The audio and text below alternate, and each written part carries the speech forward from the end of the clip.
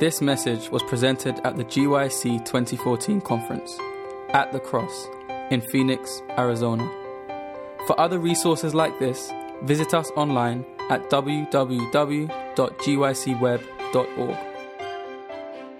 And all the people said, amen. That was beautiful. Happy Sunday, GYC. It's almost, your mouth wants to, that's okay. That's all right.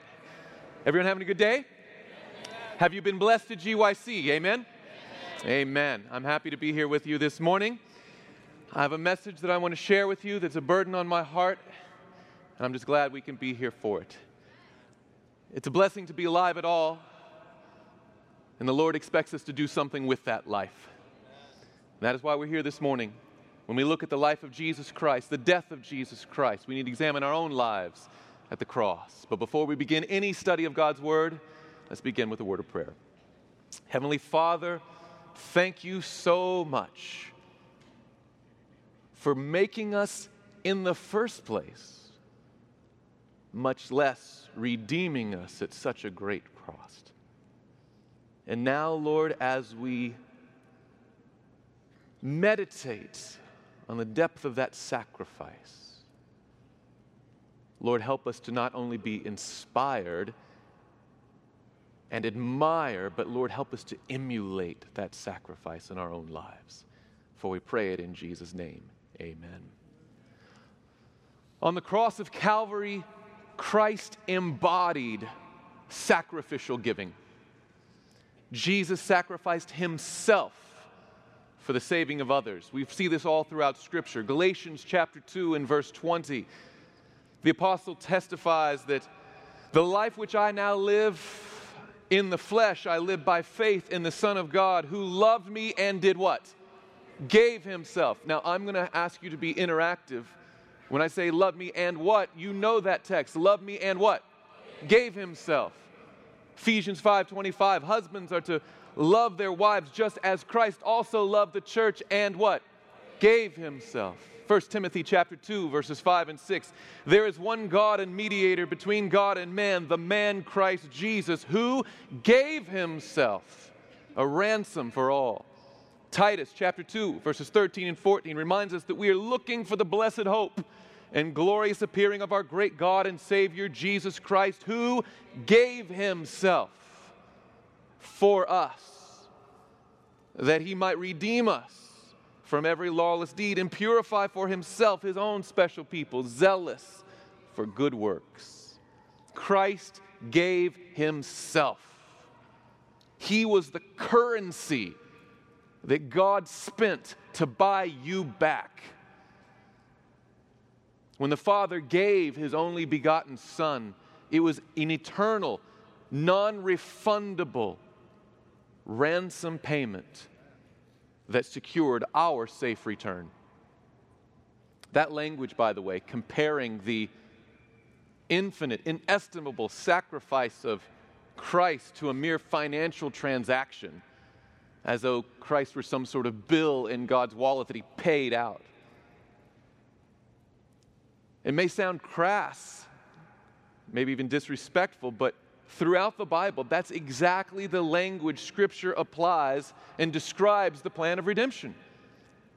This is seen especially in the writings of the Apostle Paul. For example, in Acts chapter 20, in verse 28, the Apostle Paul describes the church as that which God purchased with his own blood.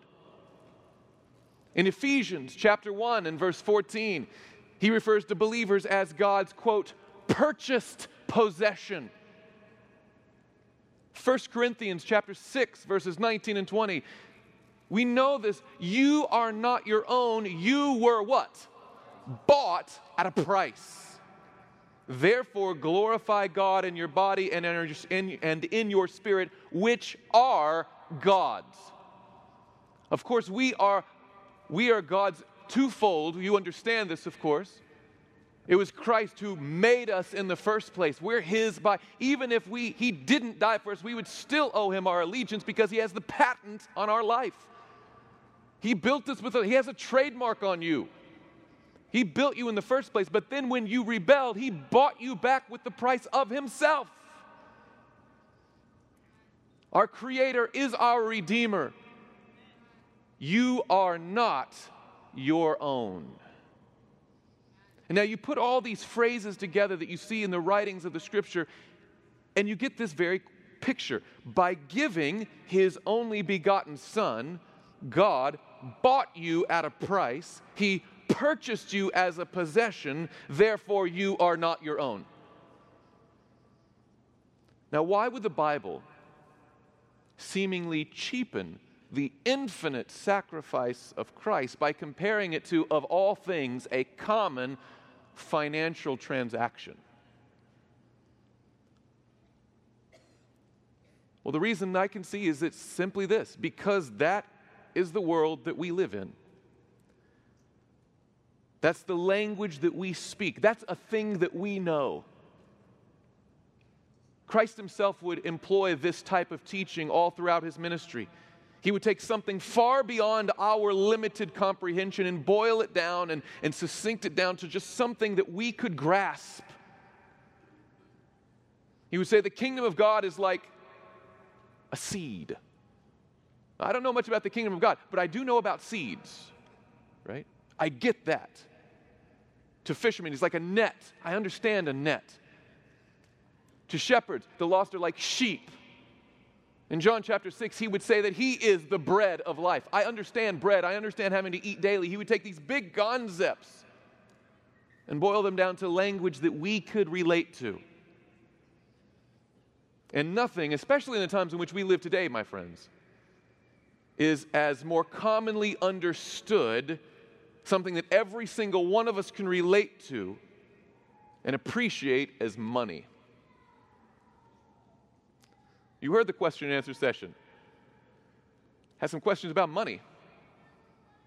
We all understand it. We all relate. We all interact with it on the daily, every single day. In our society, everything is a commodity requiring money.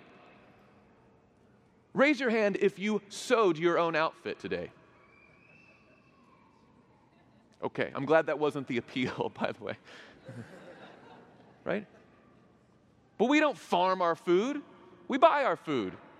We don't sew our clothes. We buy our clothes. We don't build a house. We buy a house. Everything in this life, we're in a consumer-driven society. Does that make sense?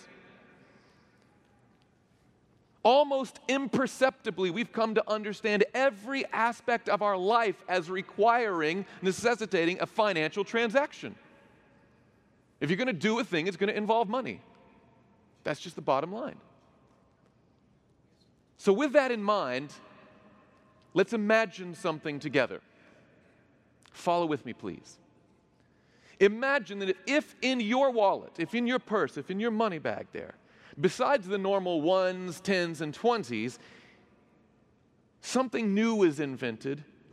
It looked exactly like a 1, 10, or 20, but it was not. It was a smart bill. Okay? This special new thing, a smart bill. Though the same size, color, weight, and texture of the others, this bill was unique. Where the usual bills represent merely a tiny fraction of your overall finance, a dollar bill probably isn't all that you have, but it represents a fraction of what you have. It's a piece of it. It's a slice of it. And anytime you want something for $1, you reach out and give $1 worth of that, and you're giving a little tiny fraction of your overall financial portfolio for that one thing. I want a burrito, will cost me this much of me. I want that extra topping on my pizza, that's going to be $1 of me. Does that make sense? So, but this bill is different. It's not just one little tiny fraction of your checking account or something. This bill is synced with the cloud to your financial institution. This bill is tapped into the entirety of your checking account. So that if you pulled this bill out and spent it, it would drain that checking account completely. However much you had in there goes with that bill. You had it right there next to all the other bills in your wallet, but this one was the whole account. Now, imagine that in addition to your checking account, that this bill was also synced to every other account, even at different financial institutions. As long as it was in your name, it was tied to those accounts. Your savings accounts, your retirement accounts, all of the different investments that you've made, your entire liquid asset was tied, synced to this smart bill. So that if in spending it, it would drain your entire liquid asset. Now, obviously, this bill would be of different value depending on who held the bill. For some people, it would effectively be a $10,000 bill. For other people, it might be a $10 million bill. For some of us sitting here at GYC, you're like, nope, it's still just a $10 bill. Yeah. But you understand, proportionally to the individual, it would represent your entire financial, holdings, right? But that's not all. This smart bill is smarter than you expect. Beyond these accounts, these liquid assets, if you will, this smart bill would also be loaded with the title to your car and the deed to your house, your property and everything that goes with it, your entire financial portfolio, liquid or otherwise. That when you give this bill, you're giving the right to your car, you're giving the deed to your house, you're giving your checking account, your savings account, your investments, your retirement. All of you is in this one bill. And you had it right there in your wallet. You could spend it anytime you wanted. If you spent it, of course, you'd be left with, you'd be alive, but that's about it. You'd have the shirt on your back. What would it take for you to spend that bill? What item of clothing would you say, that is worth it? What app could they sell? You're like, I want that so bad. I'm going to spend. Now, obviously, the only thing for which any of us could imagine cashing in that bill would be in exchange for someone's life, right? And then probably, let's just be honest, not just anybody's life. You're looking around like, I don't know. Probably we would most likely reserve that level of sacrifice for someone very, very close. Someone very close, someone we loved dearly, like your spouse or your child. Only in the utmost extremity, in the worst case scenario, do you ever take out that bill and spend it.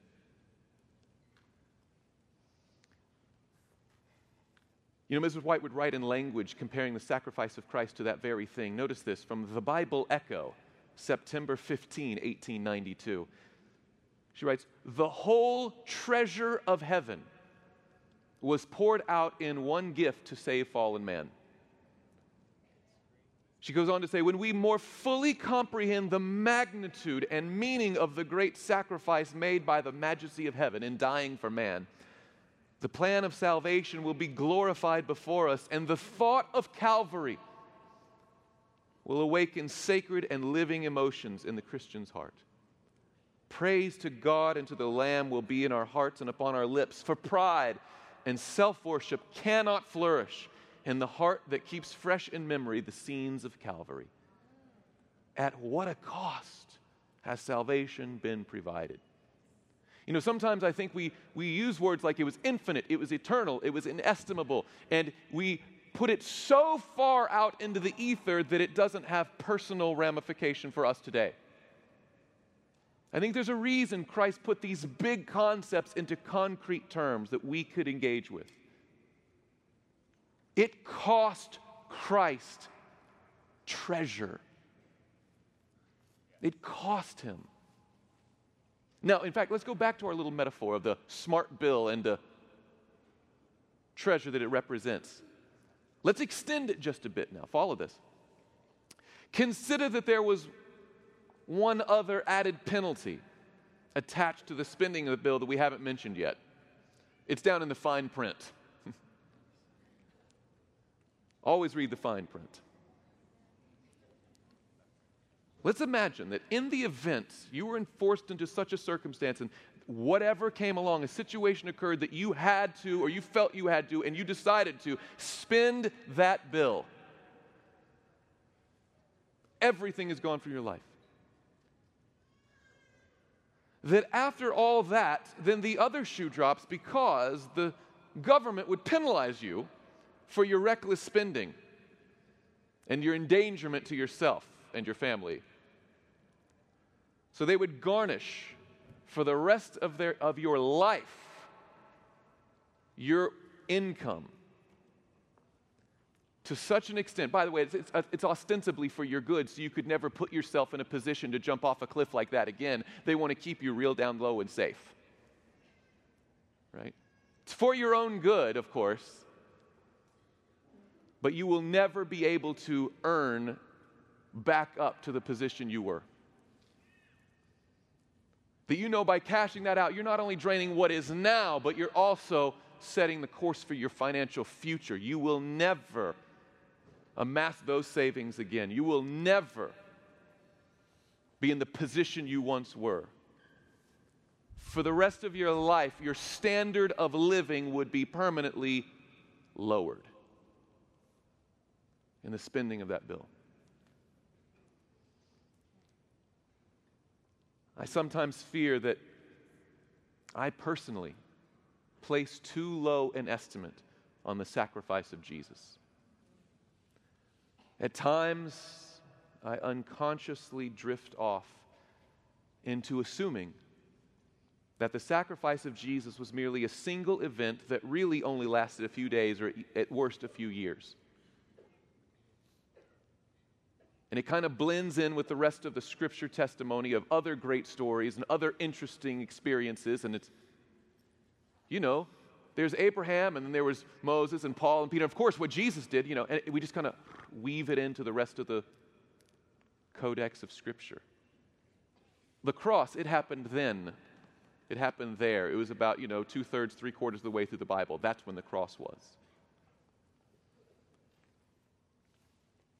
And while it is true that Calvary was a one-time event, praise the Lord for that, the reality is that the consequences of Calvary, the consequences of Christ's sacrifice are permanent and irrevocable.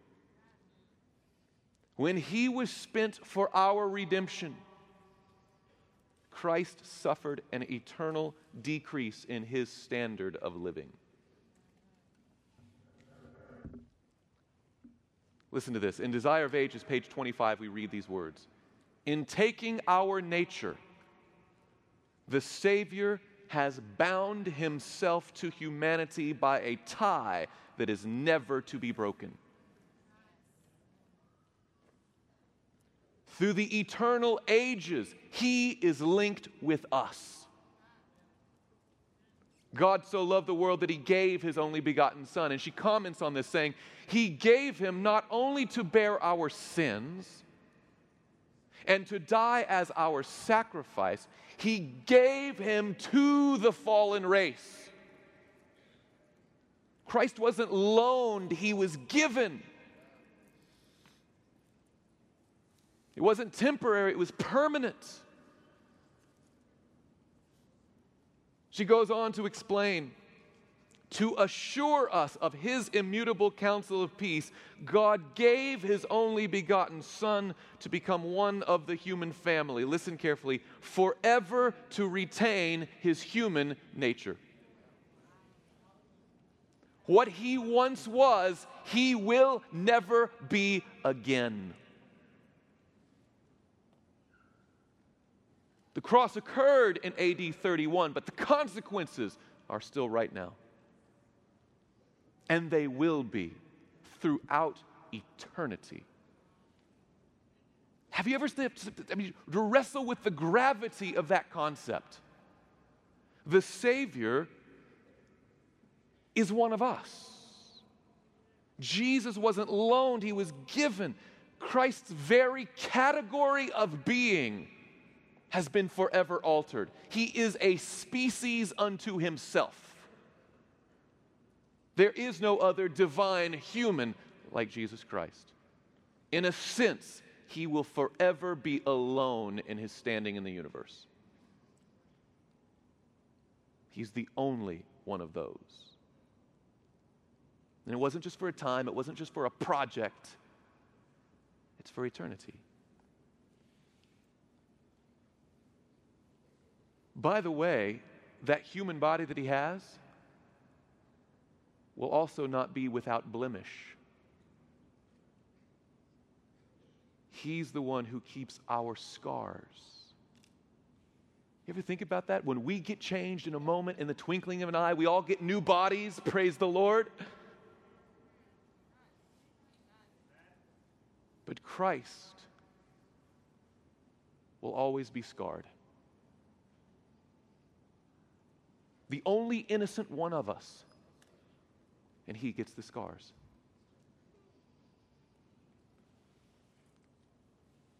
Just like the standard of living would be forever lowered if we were to spend that fictional bill. When God gave Jesus to humanity, it was a non-refundable purchase with eternal consequences. Now, one last time, let's return to our metaphor. Let's go back as we set the table for the rest of this message. Suppose, now, that in the world where such a smart bill actually existed, that the unthinkable occurred and someone that you love very much, one of those very few you would be willing to spend that bill for, was taken hostage, was taken captive, tied up, and threatened with death. And they contact you, the captor contacts you and makes the demand. And you know what he doesn't want? He doesn't want a 1, he doesn't want a 10, he wants a 20. What does he want? The smart bill. He wants to drain every account you have. If you want this one back, I want your checkings, your savings, your retirement. I want your investments. I want your car. I want your house. I want your property. I want your future financials. I want it all.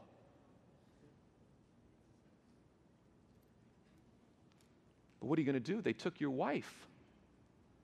They took your son. Would you give the bill? Yeah. Of course you would. You wouldn't even think about it. You name the time and place. Let's set this thing up. Let's do it. I just want my son back.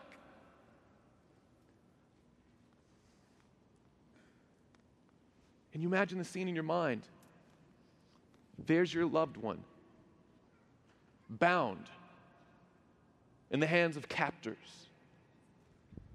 Their time and place has been arranged, and you come in and you take out your wallet, and you have in your hand that bill.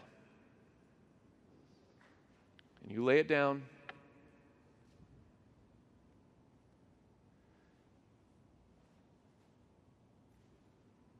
And as the bounds are, the ties are cut off,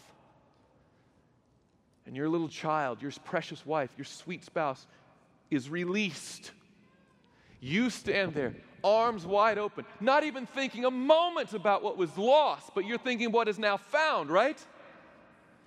And with tears in your eyes and joy in your face and your arms extended wide, you're just welcoming them home.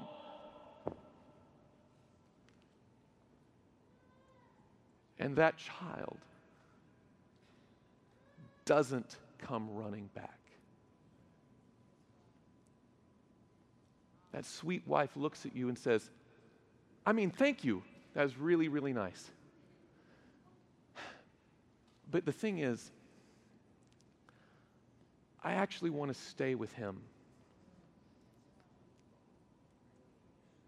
He lets me wear jewelry.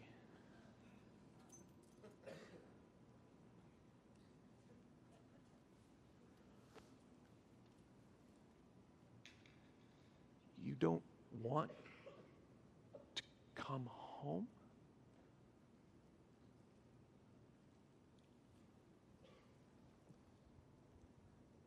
From that first person perspective, you wouldn't be thinking about the price you paid. The price would pale in comparison to the ingratitude shown. In fact, not even the ingratitude, just you don't want to be with me nearly as much as I wanted to be with you. By the way, from the perspective of onlooking witnesses to this scene, what would they think about that individual? It wouldn't be sadness, it would be outrage. You ungrateful, selfish, right? Do you know what they gave for you? He's going to be poor for the rest of his life. And you're choosing, and it wouldn't be about the jewelry. You could put in anything else. It's just the mind-bending fact that there could be anything, big or small, that you wouldn't sacrifice in return. That there was anything that in the face of such amazing grace, such redemptive love, such sacrificing goodness, that would keep you there instead of coming home here.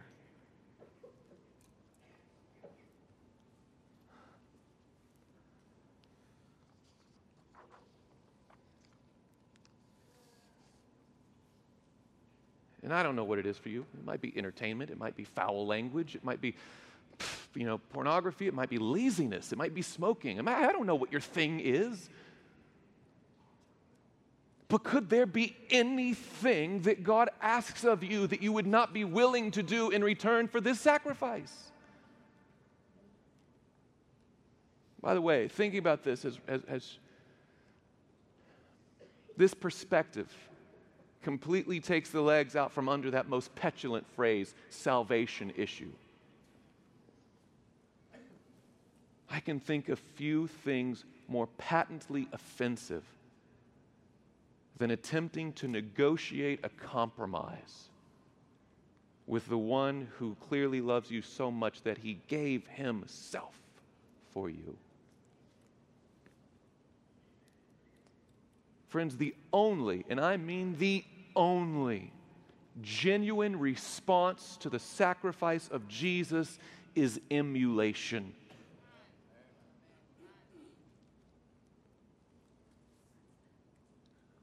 And it's not just the willingness to sacrifice, it's the eagerness to sacrifice. It's not just what I will do or what I can do or what I'm okay. And it's not negotiating terms. It's saying, Lord, I want to do more. How can I be more like you? Not to repay, I can't repay, but I want to be like you. You have demonstrated to me something that I have never seen in my life. I want what you've got. I want to be like you. Not a willingness to give, an eagerness to give. You see, when we get the tiniest glimpse over the horizon and begin to fully comprehend the depth of our redemption price, what it really cost Christ to buy us back, the mind of any truly converted person will immediately begin to race thinking, how can I possibly reciprocate this? What can I do to demonstrate my love for such a selfless Savior? The selflessness of Christ should eviscerate any selfishness in us. Are you with me? The selflessness of Christ should eviscerate any selfishness in us. This is the motive for obedience. This is the motive for self-sacrifice. As the Bible describes it, John chapter 12, verses 32 and 33, Jesus himself explains in these words, and notice carefully the language he uses. He says, and I, if I am lifted up from the earth, will what? Draw. Did he say he will force? No. He says, when I'm lifted up, if you really look in my eyes, if you really understand, if you comprehend, if you put the gravity of it in your thinking, when you look at that, you will just be drawn to Christ. And I, if I am lifted up from the earth, will draw all peoples to myself. This he said, signifying the death which he would die. When you look at the death of Christ and what it costs, you're drawn to him. Philippians chapter 2. Go to the right in your Bibles, please. Philippians chapter 2. Again, the Apostle Paul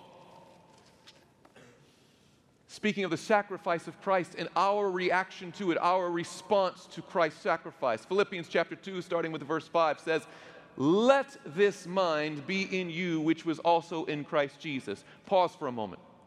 It does not say conjure up or force or make or build or establish. It doesn't say that. It says let.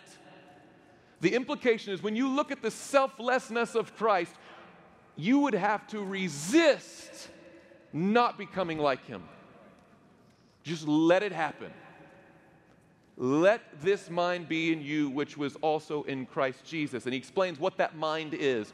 Who being in the form of God, did not consider it robbery to be equal with God, but made himself of what? No reputation. Sometimes in some people's lives, it's a temptation to make yourself of reputation. Christ didn't do that. And Paul says, let that mind be in you. No reputation, taking the form of a bondservant and coming in the likeness of men. And being found in appearance as a man, it would be bad enough if all he did was become a human. But he went down even lower. Found in appearance as a man, he humbled himself and became obedient to the point of death, even the death on the cross. Again, as you see the sacrifice, the selflessness of Jesus, Paul says you just have to let that mind be in you. That thoughtful hour each day will start to make you have that mind of Christ. You won't have to conjure it. You won't have to force it. It just becomes part of you. And Paul says, let it happen. Let that mind be in you. 2 Corinthians, returning to this theme of viewing Christ and the change that comes with it. 2 Corinthians chapter 3. Another very familiar passage, but think about it in these lines now. 2 Corinthians chapter 3 and verse 18. But we all with unveiled face, beholding as in a mirror the glory of the Lord, are being transformed into the same image, from glory to glory, just as by the Spirit of the Lord. The only genuine response to the sacrifice of Christ is emulation. I want to be, I'm going to be, Lord, make me like you. Desire of Ages, page 439. Let the repenting sinner fix his eyes upon the Lamb of God, which takes away the sin of the world. And by beholding, he becomes what? Changed. She explains, gratitude springs up. Has that happened in your experience? That gratitude just springs out of you. Gratitude springs up. The stony heart is broken. A tide of love sweeps into the soul. Looking unto Jesus, we shall be ashamed of our coldness, our lethargy, our self-seeking. We shall be willing to be anything or nothing so that we may do heart service for the Master. You ever think about, we always think about, Lord, make me this. What about, Lord, get me out of make me less if that's what you need. Make me anything you need or nothing at all. If you want me to sit here and be quiet, I will do it for you. If my role is to be something small when I was thinking big, Lord, your will be done, not mine.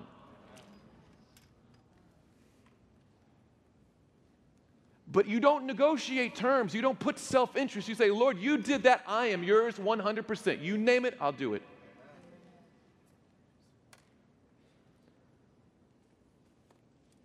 We shall be willing to be anything or nothing so that we may do heart service for the Master. We shall rejoice to bear the cross after Jesus, to endure trial, shame, or persecution for his dear sake. By the way, would you be proud of that one who paid for you? Absolutely.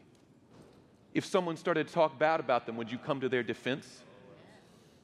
Making little sly comments, putting down the teachings that he taught, would you say something?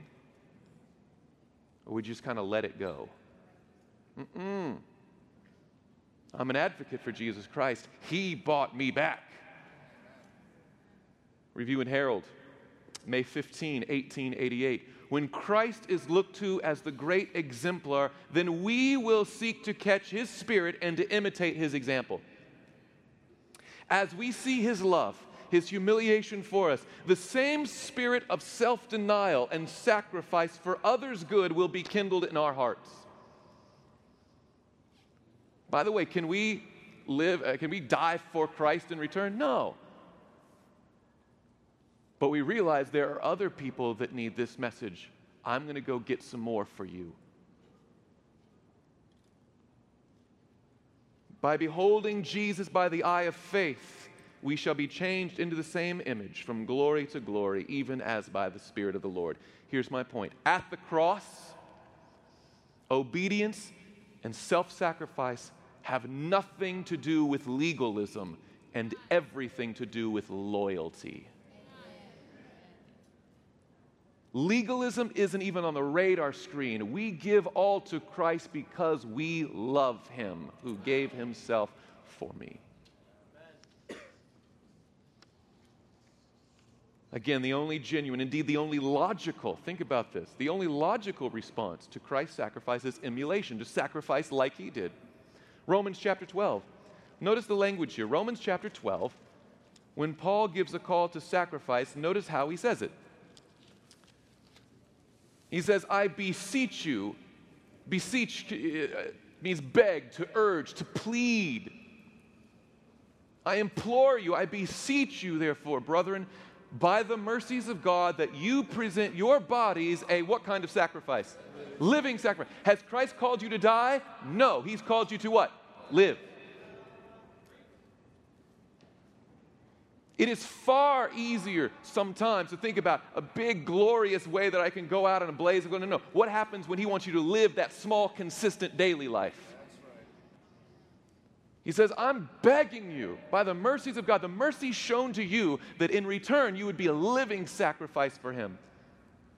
And notice he says with your body, not just a mental or intellectual assent or an agreement on your part. No. It's not, I don't want you to just to get it. I want you to do it.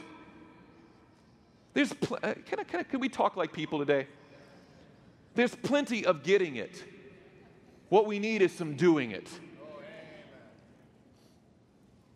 He says, give your body, give yourself, give your toil, give your creativity, give your energy, and yes, young people, give your money.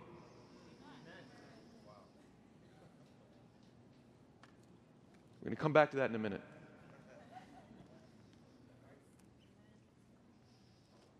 A living sacrifice, holy, acceptable to God, which is your, what does he call it? Reasonable service. What does reason mean? It makes sense. It's logical. It's rational. It's coherent. It's the obvious next step. How do I get back to you? Give whatever you've got. You just start giving.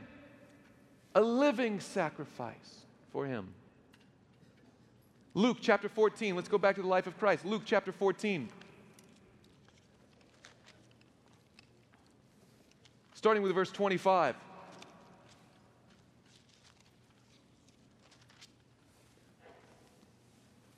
Now great multitudes went with him. Jesus had crowds go with him, right? And he turned and said to them, he's basically going to build Gideon's army here. If anyone comes to me, and he's literally talking to people that are physically following him around. If any of you are coming to me, which they all ostensibly were coming to him, what does he say to them? If anyone comes to me and does not hate his father and mother, wife and children, brothers and sisters, yes, and his own life also, he cannot be my disciple. That is, you've never heard an appeal at GYC, as hard and raw as you think GYC is, to go home and hate your mom. Right? Now, obviously, he's not saying have contempt for your mother. He's not saying dishonor your parents. He's the one who wrote honor thy father and thy mother, right? What's his point? Is the seek ye first. I got to be your number one priority. I got to be before those other things, good as they are. Yes, we should give up bad things for Christ, but we should reprioritize even the good things for Jesus Christ. great. Mother, sister, wives, friends, that's great. Put me first. Then he says, and whoever does not bear his cross. Did Christ give up his Father for you? Would you be willing to give it up for him? He says, you don't understand the depth of the sacrifice yet.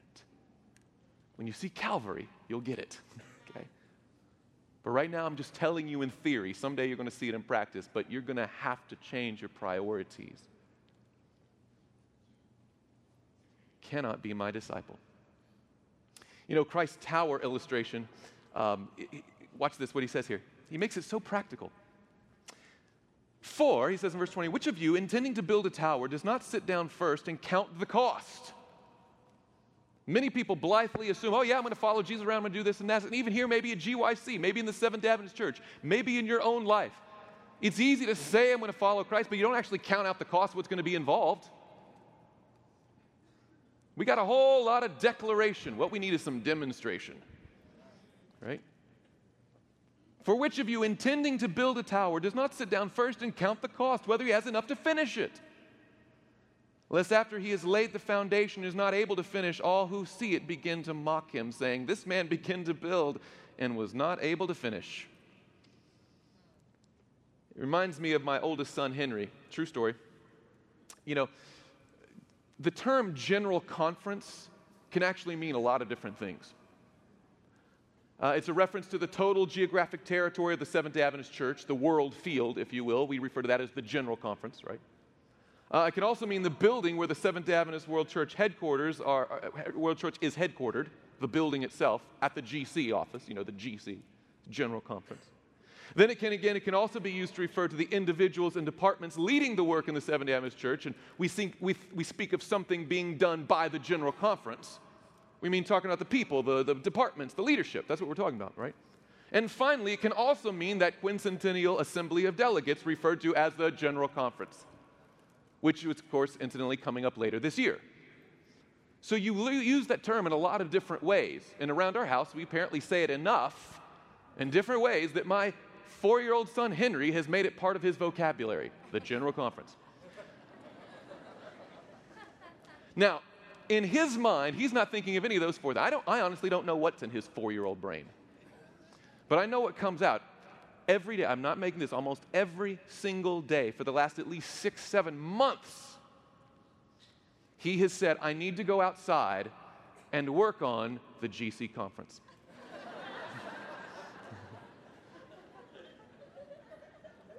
And you ask him, what do you mean to work on the GC conference?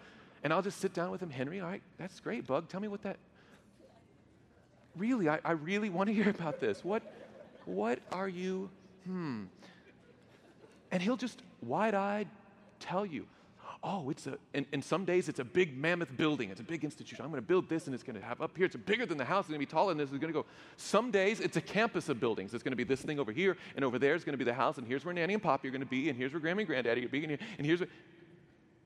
I don't know what that is. He's thinking up a campus. I don't know. Some days it's a castle with a gate, and a moat. But every day he wants to keep going and working on it. And to hear him describe it, you would think he's building this massive entity, right? But when you go outside and you take a look at it, you know what it is? It's a little hole in the ground filled with rainwater, his toys, and a lot of my tools. And he's proud as punch. Look at the GC cover. Now, I can excuse him for not counting the cost to finish building his tower, right? He's 4. What's your excuse? I'm going to do this for And what do we got at the end of the day? Holes in the ground with toys and dirt. Christ says, if you want to come after me, sit down and think first. What's it going to cost? What does it mean in dollars and cents? What does it mean in time? What does it mean in energy and creativity? What does it look like in the life? I don't want to leave GYC with this soaring theme of at the cross, Jesus. What does it mean for me when I go home? I'm reminded of Pastor Ramden's Friday morning lamentation, how at one GYC appeal, literally hundreds of young people came forward. I'm going to go to give a portion of my life to mission service. 2 years later, one. This is my 10th GYC.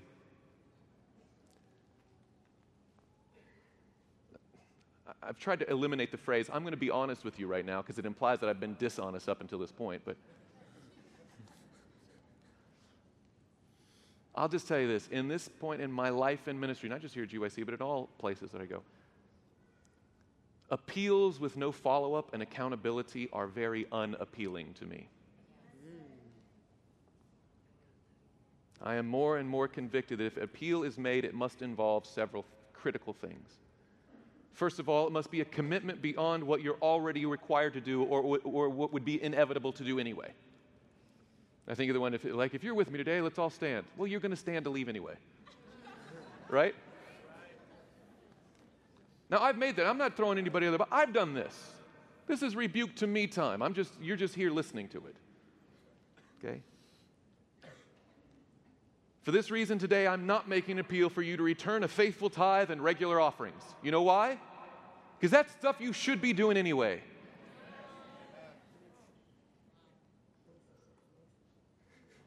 Are we still friends? Are we people today? Return a faithful tithe. Come on.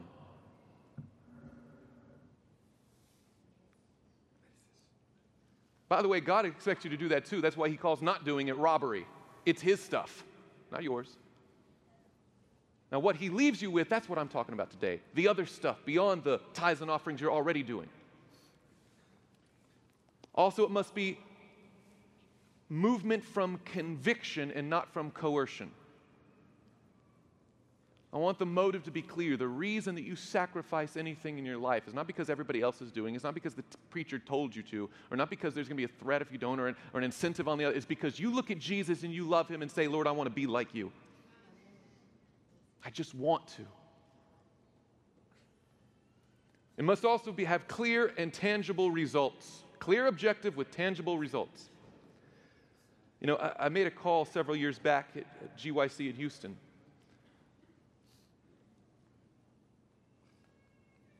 But there's really no way to know, for me personally, if anyone ever actually followed up on that. Now, a few people will come and tell me, I saw the thing and now I've done this, and I praise the Lord for that. And maybe every single one did. I don't know.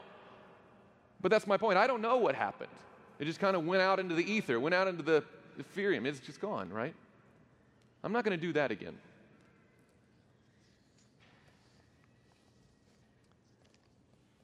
By the way, in preparation for this message, I researched the writings of the Spirit of Prophecy, looking for key words like cross, self-sacrifice, self-denial, and I was amazed at how clearly, how practically, and how repeatedly money was mentioned.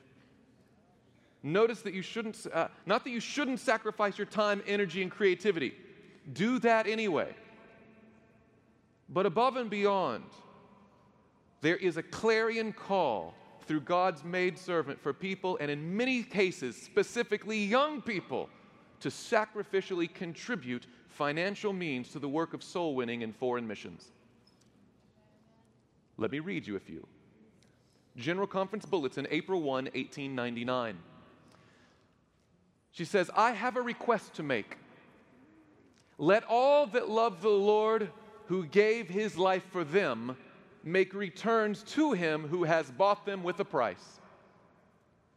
Through your own self-denial and self-sacrifice, return to God your offerings to be used in opening new fields and planting the standard of truth in places that have never been worked.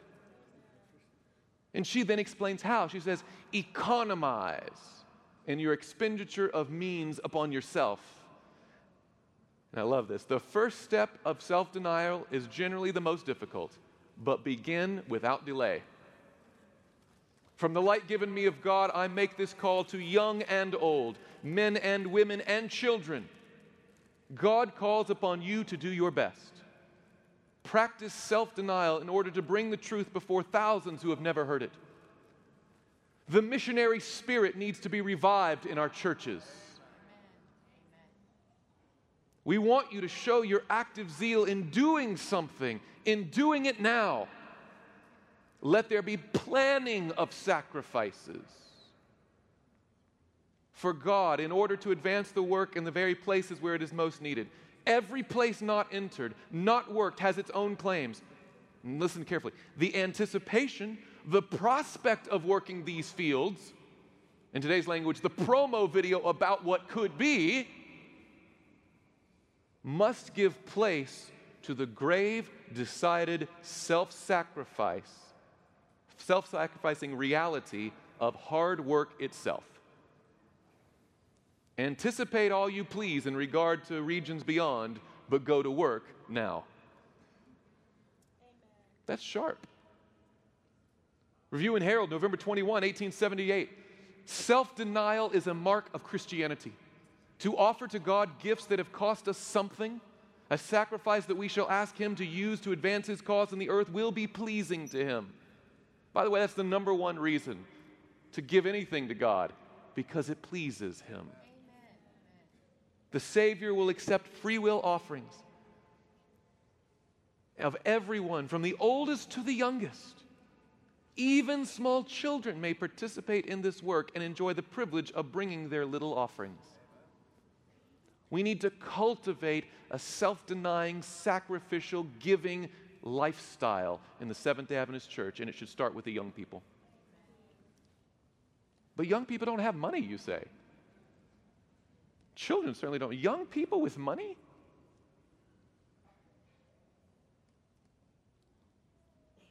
You know what's fascinating? That what might be such a common sense lamentation to us is not shared by the world. Why is it that the music industry, the movie industry, the fashion industry, the junk food industry, and half of every other wasteful and awful, harmful industry advertises so aggressively, and in some cases almost exclusively, to young people? Because they know well enough that if young people get it in their mind to want something, they'll come up with the money to make it happen. Am I right?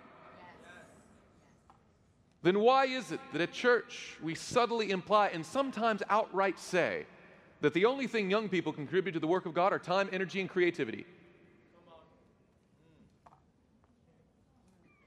I mean, somehow you got here.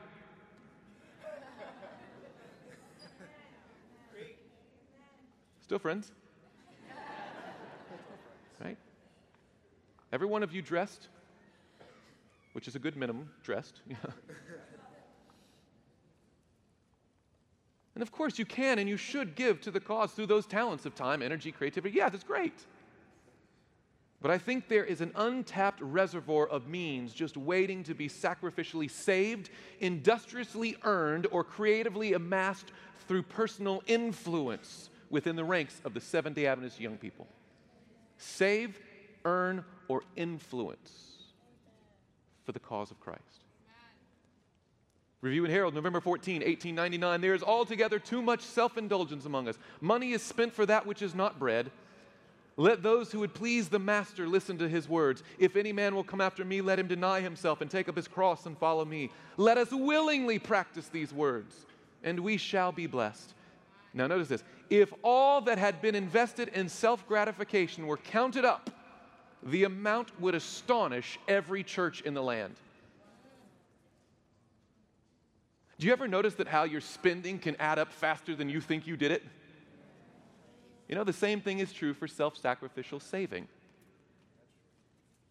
If it's just something that comes out of you, lo and behold, before you know it, it's a thing. How did that happen? Review and Herald, April 18, 1912. Many today are keeping back that which the Lord has entrusted them for the carrying forward of His work. Year after year, thousands pass into the grave unwarned and unsaved, while the talent of means is hidden in a napkin, buried in worldly enterprises. The guilt of thus hiding the Lord's money passes all computation. When I see persons spending money for needless trimmings or needless furnishings, I think of Jesus. He might have come to this earth adorned with the glory of kingly power, but he chose a life of self-denial and self-sacrifice. If any man will come after me, said Christ, let him deny himself, take up his cross and follow me. Those who follow in his footsteps will remember that every dollar they can spare is needed in the work that God has said shall be done in the earth. Signs of the Times, June 15, 1904. Deny yourself, take up the cross, and follow more closely in the Savior's footsteps. Before you spend money, ask yourself, can I not save this money? What a radical concept. Before you spend, think. Isn't that great? She's like, here's how you do this radical revolution. Think. As you take out that money, as you take out that card, whatever way you pay these days, before you send, think, wait a minute, do I need to do that? Or is there a way I could do whatever I'm about to do a little bit cheaper, and that difference that I was going to pay anyway can go to further the cause? Let me give you an example. I have no problem. You should dress well. I'm not saying now you got to go with rags. No. Dress well. Men, put on a nice suit. Look presentable for the Lord, okay? But buy the tie at Walmart. Nobody's going to know the difference. You just say $15, $20, and that could go save a soul. Think about it. Before you spend, think. By the way, now you're all wondering.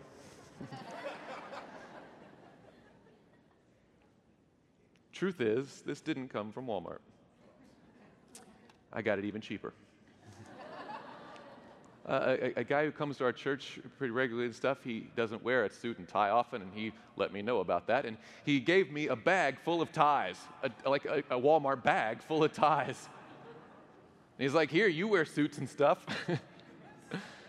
And you know what? Most of those ties, I'm not going to wear either. Somebody else will at the Goodwill, but I found one. I said, that can work. It's so old, it's coming back in. I can make that work. I'm going to wear it on live broadcast at GYC, and they won't know the difference. I only bring it up for the illustration. I could have gotten away with it, but anyway. Pacific Union Recorder, March 16, 1905. I appeal to every family of believers in our land to consecrate themselves to the work of soul saving, pledging themselves to advance the Lord's work by every means within their power. Let the older ones repress the desire to gratify self, and let the children be taught to save their pennies for the Lord. Let parents take up the cross of self-sacrifice, which lies so plainly in the path to holiness.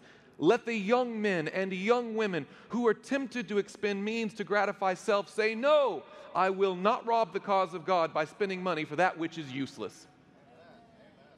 Every bag of Skittles. Plus, it's bad for you anyway. Wouldn't it be great to do something good for you and good for God? Time and again, the urgency for these sacrificially saved, earned, or influenced monies was the expansion of the gospel into new territories, to fund the work of God in places most or almost completely unexposed to the light of God's word. Councils of the Church, page 282. I'm not going to say she was sarcastic, but she was clever. There is no time to invent ways for using up money. If you got 20 bucks lying around, you're starting to think, what could I do with that thing? We don't have time for conjuring up ways to waste. We got plenty of ways to waste money. The world has seen to that. Use your inventive faculties in seeking to economize. Instead of gratifying selfish inclinations, spending money for those things that destroy the reasoning faculties, study how to deny self, that you may have something to invest in lifting the standard of truth in new fields. The intellect is a talent. Use it in studying how to best employ your means for the salvation of souls. Think, GYC. Testimonies for the Church, Volume 9, page 49. Self-sacrifice is the keynote of the teachings of Christ. We are to practice the same self-sacrifice that led him to give himself up to the death of the cross to make it possible for human beings to have eternal life. We are to place in the Lord's treasury all the means we can spare. For this means needy, unworked fields are calling. From many lands is sounding the cry, come over and help us. Our church members should feel a deep interest in home and foreign missions. Great blessings will come to them as they make self-sacrificing efforts to plant the standard of truth in new territory. The money invested in this work will bring rich returns. New converts, rejoicing in the light received from the Word, will in their turn give of their means to carry the light of truth to others. What if by your sacrifice you were an example to someone else who could sacrifice too? Not only can you save your own money or earn new money, but you could influence someone else to give money. Save, earn, or influence. Final one, Counsels on Stewardship, page 290. As new fields are open, and praise the Lord, new fields are opening right now today that were not available 6 months or a year ago. As new fields are open, the calls for means are constantly increasing. If ever we needed to exercise economy, it is now. All who labor in the cause should realize the importance of closely following the Savior's example of self-denial and economy. They should see in the means that they handle a trust which God has committed to them, and they should feel under obligation to exercise tact and financial ability in the use of their Lord's money. Every penny should be carefully treasured. A cent seems like a trifle, but 100 cents makes $1. I love her. And rightly spent may be the means of saving a soul from death. If all the means which had been wasted by our own people in self-gratification had been devoted to the cause of God, there would be no empty treasuries, and missions could be established in all parts of the world. So here's the need. We're moving into the appeal. I don't want to be in any way ambiguous, vague, opaque, obtuse, or any other word you can put for not getting it. I want you to understand the appeal today. The Seventh Adventist Church is one of the fastest growing Christian denominations in the world, and we have a strong foothold in many, many countries. However, there are some regions of the world that, due to political instability, religious persecution, geographic isolation, and other obstacles, have been almost entirely untouched by the everlasting gospel and the three angels' messages. Today, I'm calling for a special sacrificial offering to help the difficult and often dangerous frontline missionary work that these places so desperately need.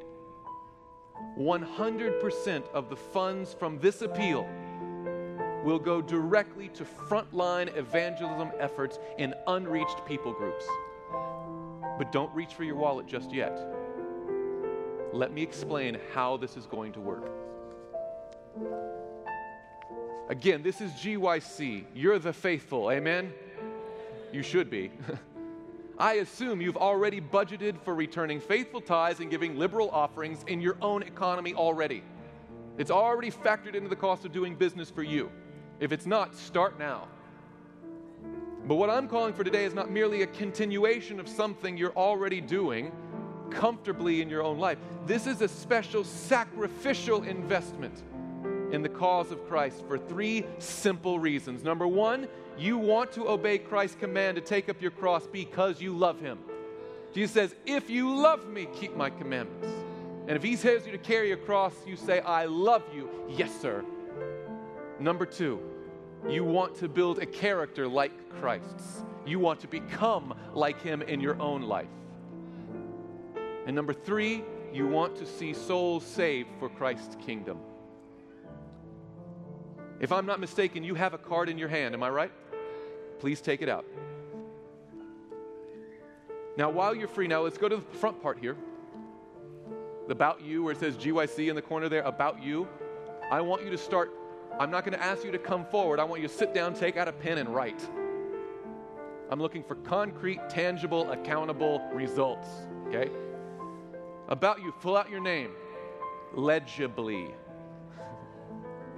Phone number, email. How can we get a hold of you? Okay?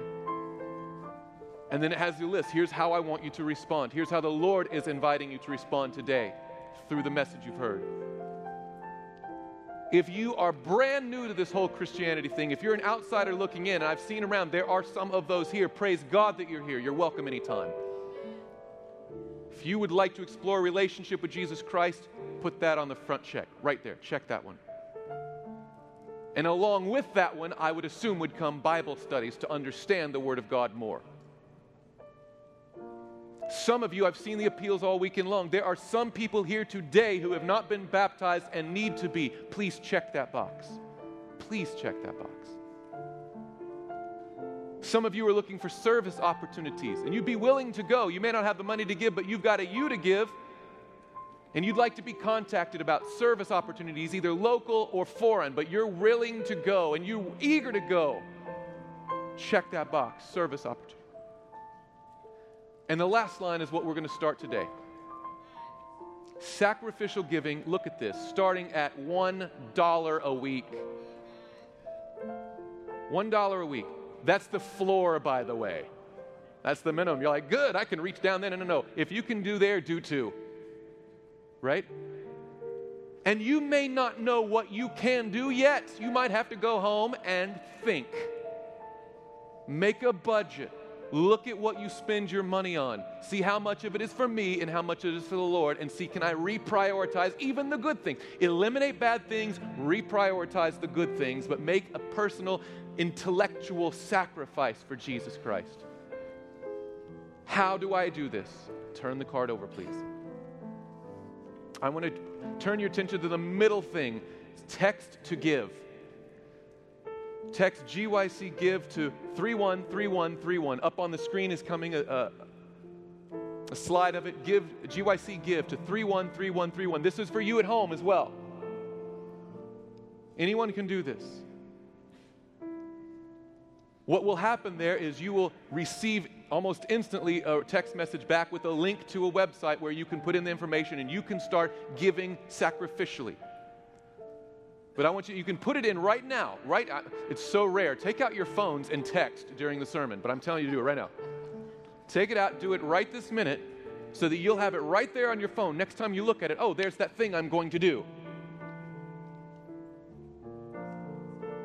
GYC give to 313131. Now also, if you have in your head right now, I think that there is $5 in my life every week I could find in the corners of my life, or I could earn through a little extra something, or I could trim off of something, or I could influence from something. I think I can do $5 a week. Let's do it. Check that. And if you want, by the way, if you want to make a one-time payment to this, that's fantastic, but I want to be clear, that's not what I'm asking for. I'm not going to turn it down. If you want to put $100 in a bucket, that's great. We'll take it and it'll go to this call. But what I don't want you to do is like, boy, I should really give something. I've got a 20 in my pocket right now, and now the peel's over, and you go home the same. Friends, we need to go home and count the cost of being a disciple of Christ. Look at your budget. Look at your spending habits. See if there's something I can do from me to give for Christ. Sacrificial. Put the billing information on there if you're ready to set that up right now. If you say, I'm going to make this commitment. Now, some of you in this room, $1 is probably maxed out. I get that. $5 is reasonable. There might be a $10 person. There might be a $20. And I promise you, there could be in this room a $100 person a week. You think, that's crazy. That's insane. But listen to me. My wife and I have 2 young kids. We've got another one coming in about 6 weeks, so keep that in prayer. We're going to have 5 mouths in one house with one salary, right? And it's pastor's salary, which is fine. I'm not complaining. I'm just saying it's a fact. But even within that, we care about their college future. Our 2 sons right now have $200 every month going to the college they're someday going to go to. Okay? How in the world do you do it? Well, first of all, I wear ties that people give me.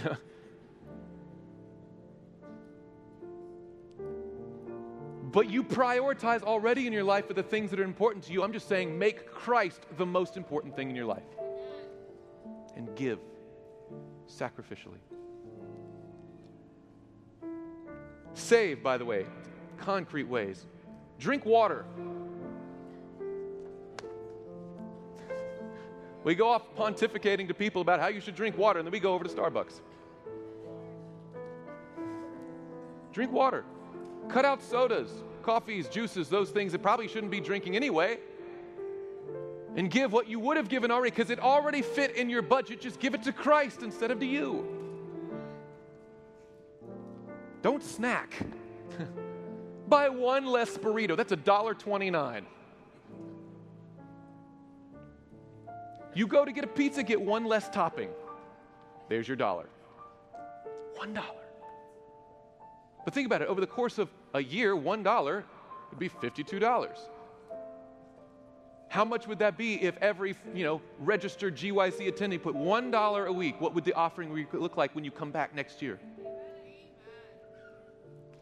How many missionaries would that send out? How many churches would that build? How many Bible studies would that give? How many souls would that save that would have gone to a mushroom on your pizza? I'm serious. Are we talking for real now? People kind of lament the plasticization of some of these big conferences. Let's get real. Let's get raw. Give a burrito to Jesus.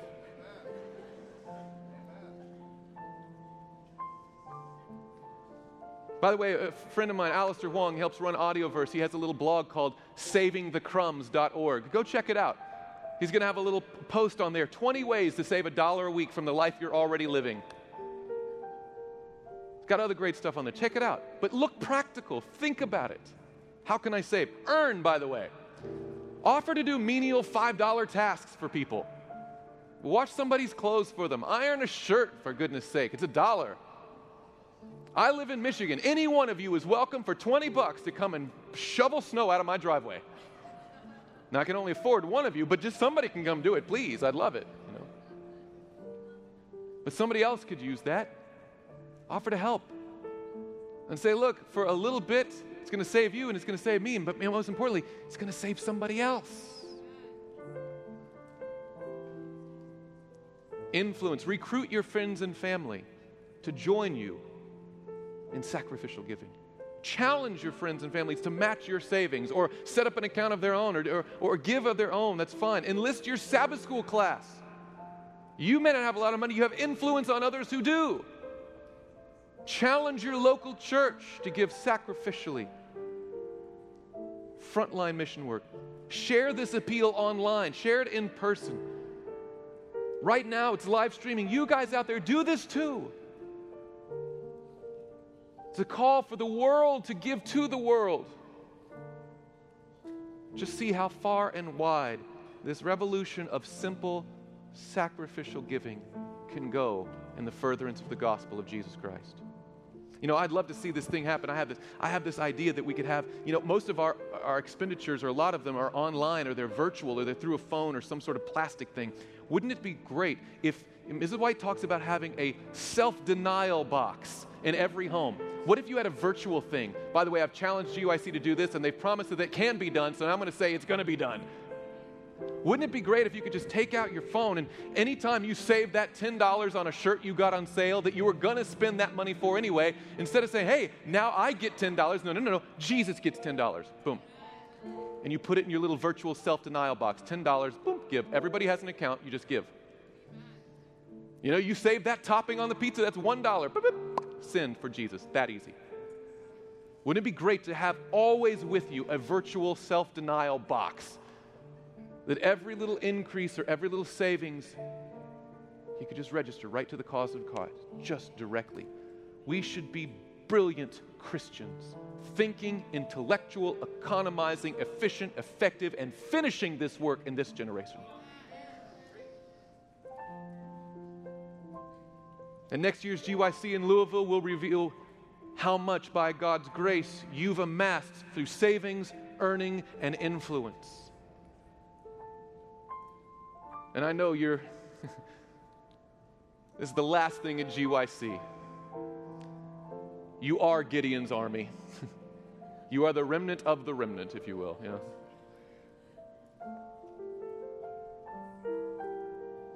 But what can you do? Do you believe truly that God can do big things through small, consistent sacrifices? What can you influence, young people, for the cause of Christ? By the way, this doesn't take the place of personal soul winning. Go win a soul through personal Bible studies too, amen? This doesn't take the place of the other call. There's a work that cannot be done by proxy, an individual call. Go win a soul personally, but give sacrificially. I think of the words of that great hymn, when I survey the wondrous cross on which the Prince of Glory died, my richest gain I count but loss, and pour contempt on all my pride.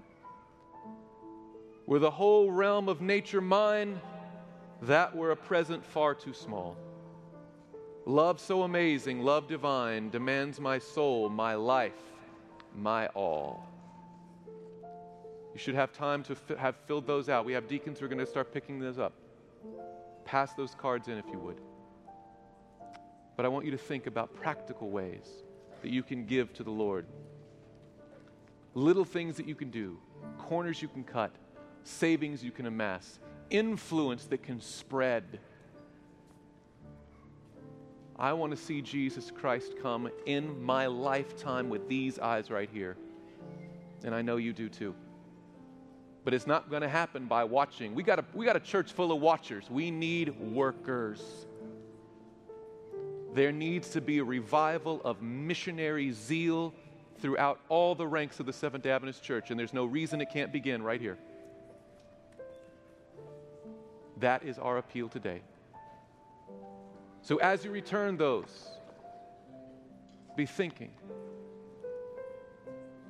As you leave today, I want you to be thinking. As you go home, I want you to be thinking, economize, save, earn influence, but give to the cause of Christ. Let me ask you a question, GYC. Has today's message been clear? Can you hold up your hand? All right. Now let me ask you another question. With a round, hearty amen, are you going to go home and actually do something this year? Amen.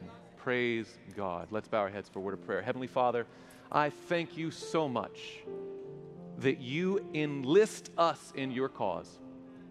Teach us, Lord, how to think. Teach us how to give. Help us to work efficiently and effectively for your cause, so that the theory of Christianity will no longer be theory, but it'll be practice in our lives. And through our influence, the glory of the Lord will cover the earth as the waters cover the sea. To that end, Lord, keep us faithful and make us useful for you, is our prayer in Jesus' name. Amen. This message was recorded at the GYC 2014 conference at the Cross in Phoenix, Arizona. GYC, a supporting ministry of the Seventh-day Adventist Church, seeks to inspire young people to be Bible-based, Christ-centered, and soul-winning Christians. To download or purchase other resources like this, visit us online at www.gycweb.org.